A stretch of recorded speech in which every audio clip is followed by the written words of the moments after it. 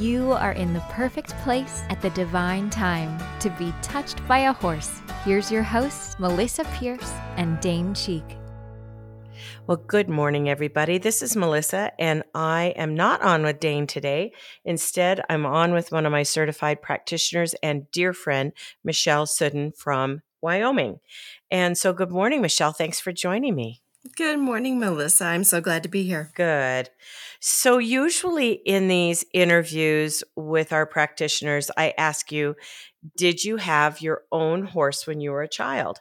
So I know some of your background, but fill us in. Did you? I did not. My first experience with horses was at a dude ranch in San Antonio, Bandera, Texas, when I was 13 years old. I'd never taken riding lessons. Wow. Nothing. No horse experience at all. In fact, I took my first riding lesson when I was 30 years old. Wow. So then after that experience, were you bugging your parents to get you a horse for a while there as a teenager? Oh, I was bugging them before the dude ranch. And in fact, I think that's why they went to a dude ranch, because they said, oh, that'll fix her. And it didn't. It just made it worse. That's right. It just made it worse. So when was the first time you actually had a horse partner? You had a horse in your life who was your horse. When was the first time? Mother's Day of 2000. I was 30 years old, and I bought my very first horse, Little C. Nice, nice. So, I know because I had horses as a child. So to me, I had that little pony experience, And so getting your first one as an adult, did you do like a lot of studying beforehand? Were you worried about it? Because as a kid, you're not worried at all. You're just like, yay, got a horse. I did. I was actually taking riding lessons for about 5 months before I got her. And then I just dove into everything that I could go to, instructors and expos and all kinds of local stuff, just to learn as much as I could to be a horsewoman and to learn about horses.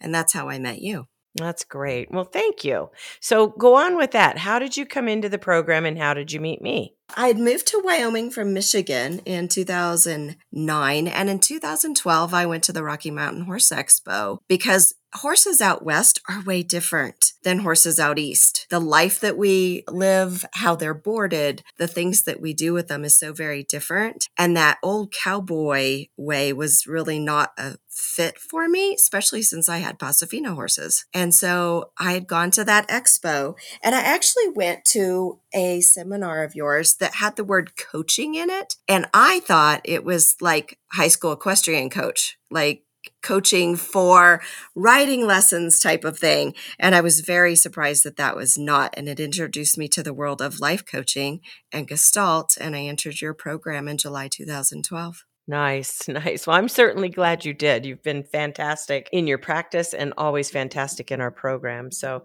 that's terrific. When you got into the horses, you found the breed Pasofino. Were you looking for Pasofinos? Oh, no, not at all. In fact, I didn't know what a Pasofino was. Got lucky. Yeah. I was taking English riding lessons. And when I got on her for the very first time, I realized I couldn't post that fast. I had no idea what she was doing with her little feet. How cute. How cute. When I think I've shared this with you before, but my very first boarding facility with my very first horse, Chica, I'm 11 years old. I get her to this boarding facility, and they were some of the first importers, Paul and Phyllis Prince, of Pasofinos into the United States. So I learned about them right off the block, and we played cowboy polo. And so we'd ride bareback, or kids, we'd ride bareback. And the best goalies were those Paso horses because they had that extra little twist, you know? Yeah. So they were like the best goalies on our team. Like, yay, there's a beach ball and brooms. It was so much fun. So walk me through your love of Pasos, because I know that's a big part. Now, how many do you have today? How many horses? I have 10 horses total. 3 of them are my girls' horses from 4-H, but I now own 7 Pasofinos. Wow, that's great. And then the other three are what? Quarter horses or? The other 3 are Arabians. Oh, Arabians. Okay, nice companion horses for Pasos. That's great. All right, so walk us through your love of Pasos. when I figured out what they were, and this is back in the early 2000s, so there wasn't a whole lot of internet and that kind of thing, but I reached out to as many Pasofino people I could, and I had the fortunate experience to get in touch with Lucy Goodenday in Ohio and her trainer, Tony. And I spent a week with him, shadowing him, and the people that are involved in Pasofinos and the horses themselves were just a huge draw for me. Gosh, they were excited about the breed like I was, and it just was infectious. And so I started showing and traveling, and we changed our 4-H program in Michigan to include gaited horses, and they've been a driving force for my love of horses and to get other people to experience that Pasofino breed, because it is a unique and unusual breed that not everybody knows about. Yeah, exactly. They have wonderful temperaments. And to me, when I work with them in the work that I do, they're also very bright. And so they're expressive, they're opinionated, if I may say. They're a little opinionated, but they're clear. They're just very clear with what they want the client to understand and know, and what they communicate back to us as coaches.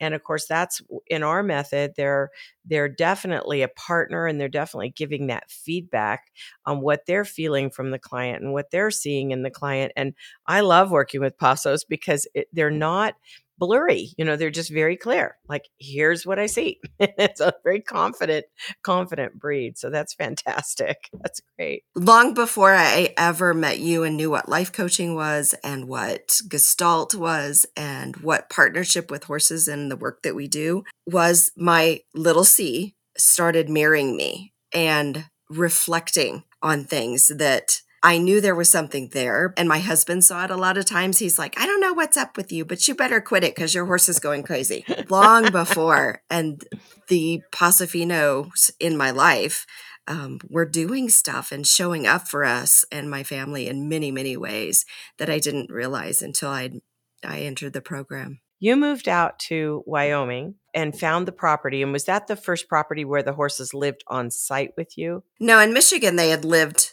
with us on our about 4 acres or so. So they'd been right there, but we spent 2 years, the first 2 years we lived here in Wyoming, with them at a boarding facility outside of town that we had to drive back and forth to. And that was a rough 2.5 years. And then you found your property in Rollins. And so describe what you've created there. I've been there. I've driven to it. I haven't walked all over it. So walk me through your property. I've seen a lot of your photos on Facebook and such. Rollins, Wyoming is high desert. So it is 20 acres of sagebrush and cactus. And it was a very, very blank canvas when we moved in. There was no landscaping, no pathways. There was a house and a barn and some fences. And so what I've created are gardens and pathways, round pen where we do our beautiful work. And in all of those areas, the horses are in different enclosures, but they're all there and present and can see us and what we're doing, regardless of who's in the round pen with us. And so oftentimes there may be a few horses on the other side of the fence that are not directly in the round pen with us, but they're still working with us. They're still supporting the horse and the client in the round pen. And involved and giving their feedback, maybe to the horse in the round pen and to you as well. So I love that. And yeah, taking that blank canvas to it. I grew up in the desert, so I know what you're talking about. It isn't easy. It's not like in the East where you can throw seeds over your shoulder and they grow flowers. You've got to work at it and make it very inviting. But that's what you've done. You've made it such a welcoming, inviting place. And I just absolutely love what you've done with it. Now, you named your company Triskele Pathways. Walk me through the name Triskele. I love it. Walk me through that. Triskele is a Celtic word, and I come from a lot of Irish background, so I've always been drawn to their legends and lores and that Irish heritage that I have. And the Triskele is one of the oldest symbols that shows up on rocks and carvings and different artwork and things like that. And it's an old world that I think means like three-legged, but there's a lot of different meanings that have come into it. They look at it as life, death, and rebirth. It can be the mother the three aspects of the goddess and maiden, mother, crone. And then the opposite with the men, it's the three aspects. It's the different stages of life that we go through, being a baby, an infant, and then being independent, and then our older years. And I also have three girls. And so for that, the number three has been very significant in my life. And the three pathways that I offer in my healing practices is as massage, so the body work, the mind, and working through the things that go on in our head, and then combining that and fulfilling that through spirit. So those are my three healing pathways. It really is a perfect dovetail into the work that we do, and into so much of it is mind, body, soul, and that you hit all three there as well. So I know as a body worker, you incorporate a lot of energy work. And then, of course, what you've learned in our program is how the horses are working that energy work all the time. And probably with many of our listeners that aren't even aware their horse is doing it, right? So they sneak it in on people as much as they can. What have you experienced for yourself in working and doing the EGC work with your clients? That's a great question. I entered into the program having that quote unquote normal life, not a lot of trauma, not a lot of significant stuff that happened throughout my childhood and my early adult years. And I still had work to do. I still had parts of me that I had to discover and learn. Was that something that was truly me, or was it something that I fit myself into because of my upbringing or because of a job or whatever? And how could I show up more authentically? And there was a lot more subtle trauma that happened, I guess, that I wasn't even aware of. I just moved through it. I had skills that I was just born with, or maybe they did come from that normal upbringing that I had strategized and moved through. And boy, did they give me the skills and ability and the reflection to be able to help others find that spot too, that sweet spot, and work through it. Yeah, I love how you're expressing that. And I would agree that, as you know, the majority of the people that come in to become an EGC gestaltist really have those backgrounds that cause us to look at our family and say, how did you get that messed up? And what's the occurrence for me? What's the byproduct from my family of me? And I think that's the majority, because oftentimes with the tough family backgrounds, we feel called to figure it out and called to do something for others. But I always have that percentage, of which you are one, that had a great family, and there's no perfect family, but had a great family and had parents that cared and that built your self-esteem and that, assisted you the whole way. But just life, just plain old life in our culture, in who we are and how we grow up. I mean, school can be part of it. All of that creates, I think, things that we need to take out as an adult and really re-examine. This is what my family taught me to believe. Re-examine it. If you love it, inhale it back in and say, yes, I still stand on that as my truth. But it's part of maturing to then become an adult and say, my parents or my teacher or my clergy felt this way, but I actually feel differently from that, to find your authentic self. And I was honored to walk that walk with you, because I know you've got deep, good feelings about your family and still had things you wanted to take out and look at and kind of say, where am I? Where do I stand on this? Who am I in all of this? So, and you are a beautifully authentic woman today. You've been married a long time to a wonderful man who I think of as very challenging. He's got a lot of energy and a big personality.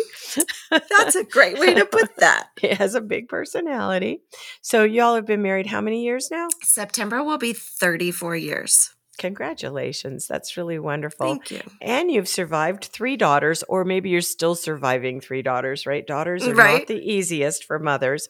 Is that some of what you attract to yourself in your clients, are maybe mothers looking at that mother-daughter relationship? I always think that's one of the toughest relationships to navigate well, because there's always that dynamic of mothers and daughters that are going on. Is that part of what you work on with your clients?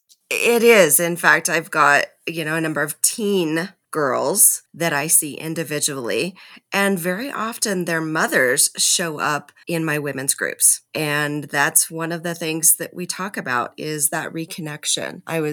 When we moved to Wyoming, I actually was exposed to a group of individuals that put on an Amazon sisterhood, and they did a moon rite for young ladies that were entering womanhood. And one of the things they did was a reconnection with the mothers, reforming that umbilical cord link, so to speak, that gets severed in those teen years and rebuilding that. And so I lean on that a lot.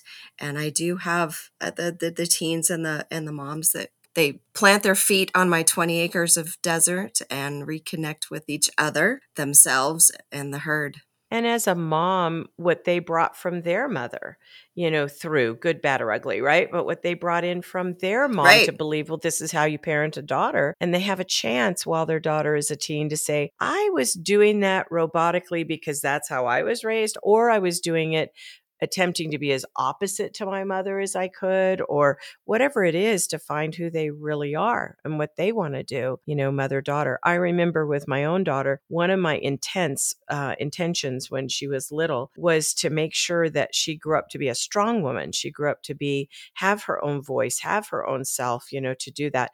Then they hit the teen years.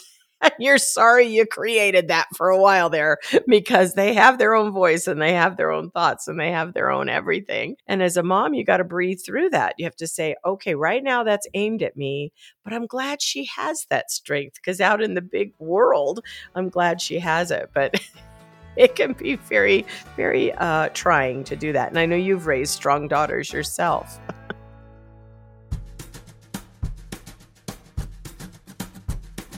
Touched by a Horse offers 3 comprehensive programs giving you the ability to have the career you've always dreamed about, working in partnership with the magic of horses. Our Equine Facilitator program provides you with the skills to build a thriving business hosting group experiences with horses. Our Equine Gestaltist program prepares you to open your own private Gestalt practice in partnership with horses. And our Master Equine Gestaltist program builds your Gestalt skills both in and outside the round pen. All of our programs include in-depth live classes, business growth training, and a supportive community of herd members to collaborate with and learn from. Visit our website at touchedbyahorse.com to learn more about which program is right for you and your healing herd. I came from brothers. I didn't have the sister dynamic that I, was brought up in. And so that was another dynamic that when I had 3 girls and now they're borrowing each other's clothes and they're fighting over things, and I didn't have that. And so that was an interesting dynamic that I learned having 3 daughters. And now I have the experience to be able to help others through that. When my teen girls come and see me and they're like, yeah, my sister did this. And I'm like, yeah, I get that. I've heard that before. Yeah, I had a brother too. I didn't have sisters. I remember hitting college when my roommate had 3 sisters. And so borrowing my stuff was just part of her upbringing. I mean, you just walk in and you go, oh, those earrings would go great with the outfit I have on, and you borrow them.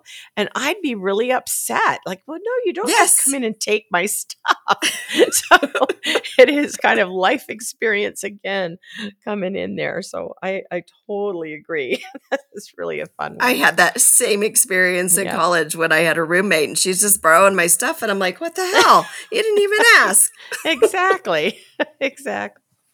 Is there an experience with a client, without mentioning the client's name or, keeping it anonymous, but is there an experience you've had coaching one of your clients that comes to mind when you think at a time like this, how you could best put in words what happens in a session for you? Or, we didn't rehearse this, obviously, so I'm asking you cold to think of one, but is there a client session that stays in your heart, one that you think this was really such a true representation of what we do in EGC?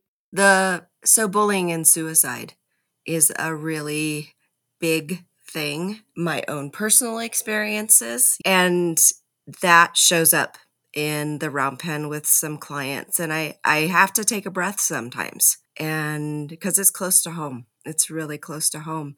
The skills I learned and the work I did going through the program that helped me maneuver and get to the other side of that, a whole person, that's what I want to share with the client that's in the round pen that I have to stop and take a breath with. Because if I can do it and my girls can do it, my family can do it, then they can do it too.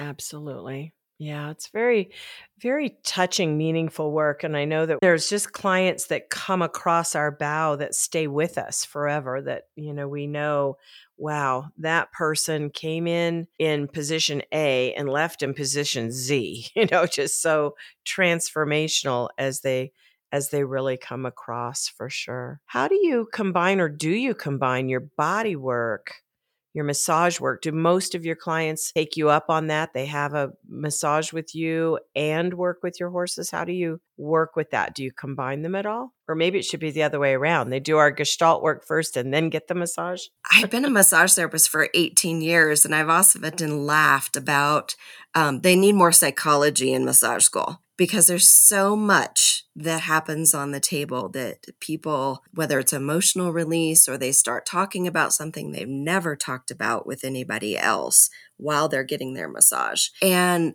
that's actually part of my rebranding and why I changed my name from Through the Horse to Triskele Pathways, is because I am incorporating the massage aspect more and more. And a lot happens during an actual massage. They may not be a Gestalt client yet, and they just don't know it yet. And actually, the energy work that the horses do with the client, and I can support that because I have Reiki training as well. So more and more, as my blank canvas gets painted on here on my 20 acres, more and more that is happening. Somebody who either is a massage client becomes a Gestalt client, or vice versa, someone who's a Gestalt client and they start feeling things in their body. And I say, you need to come in and see me. Let's finish that by doing a body release. I think it's a powerful combination. I just finished my women's retreat up in Montana. And one of the things that I always insist on is we have a massage person on site. And everybody that is there, we're riding, we're doing this deep work, and everybody takes advantage of getting that massage. And it makes a huge difference. Things are so locked in the cells of the body and locked in the musculature and locked in our body that only really massage and Reiki can lift and take away. So now let's talk about the practicality of somebody coming to see you. So here's what I usually say in these podcast interviews. It doesn't matter where my practitioner lives. Traveling can be part of the experience because you get out of your own reality, your own life. You've just cleaned up where the dog barfed on the rug, and you've got bills waiting for you at home, and your kids need dinner. There's life, right? That's happening. Sometimes it's a great advantage to get away and give yourself a gift of a couple of days to go and see somebody for you, so you can be a better mom, so you can be a happier person, so you can be more present and drop what's been painful for you to carry your whole life into the sand and leave it there at Rollins, Wyoming. So if somebody wanted to do that, Michelle, with you, they thought, I hear her voice, I think that sounds awesome to do that work, get the body work, the combination of it. Do they stay somewhere close to you? Do they stay in town? How does that work in your situation? If they said, I'm going to come in early one morning and stay overnight and stay the next day and then drive home, where do they stay? How does that work? So Rollins is a pretty small town, and I just live right outside of town. There are several hotels that you can stay at. Some of them are your traditional, hotel, Best Western, and we have a couple of really quaint, older Western type hotels. There's also a bed and breakfast. That's what I was thinking, because I've been to Rollins. We had lunch in Rollins, and it's this wonderful Old West town. And really, for people that are maybe coming in, they would fly into where's your closest airport? You'd fly into either Rock Springs, Laramie, or Casper, which are all an hour and a half to 2 hours away. And that drive is just I lived here for 12 years. Yeah, I've lived here for 12 years. And I still am in absolute awe every time because the openness and the sky and everything else is just absolutely amazing. Yes. Yes. It's beautiful. We just crossed through, we just went through Casper, up to Billings and out to the ranch, and it's stunning. And the wild horses are out there. It's really quite an experience in itself. You can feel yourself sort of opening up, to get there. So I guess the thing they would do is contact you. You know where they would stay or where you could recommend for them to stay. They come out to your place, do a session, get a massage, explore Rollins, take a walk, be in the desert, go take a nap, that kind of experience, do another piece of work with you. And that's how I do it. And then the next morning before they leave, one more, and then go back to Casper and catch their plane home. Your life is completely changed. If you can sit in front of Michelle for 3 sessions, it's not like traditional therapy where you need to see somebody once a week over a long period of time. 3 sessions, whatever you've got going on, you're going to leave feeling lighter, freer, better, stop the nightmares, have better boundary skills, all of those kinds of things. So that's what I would suggest people do for you and for many of our grads. Obviously, with horses, we don't all live in the city, right? We live where people have to travel out.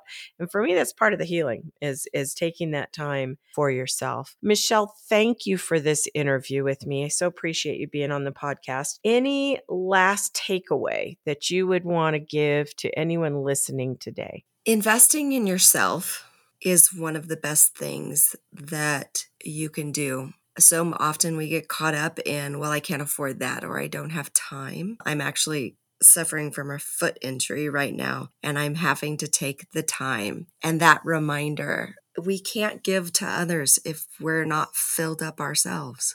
Absolutely. Absolutely. Or if we have a part of us that's fractured way deep down inside, until that fracture is made whole, you're operating in less than you possibly can be. And so sitting with someone such as yourself, trained in our method, it's a life-changing experience. And I am so glad you found me, so glad you were at that expo. And I'm so happy for all the people in the lives that you're out there changing every day.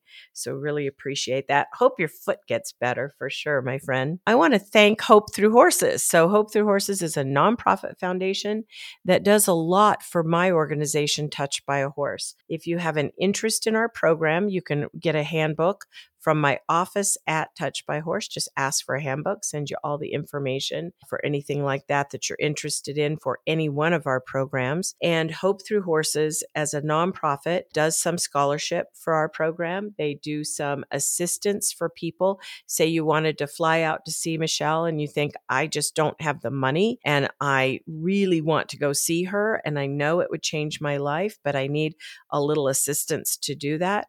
Hope Through Horses is an organization that can work with you to give you that kind of assistance on a needs basis. So they're a fantastic company. Please look them up, hopethroughhorses.com. And I want to thank you again, my friend. Have a wonderful, beautiful, blessed day. And thanks for being on our podcast. Thanks, Melissa. It was an absolute joy to do that today.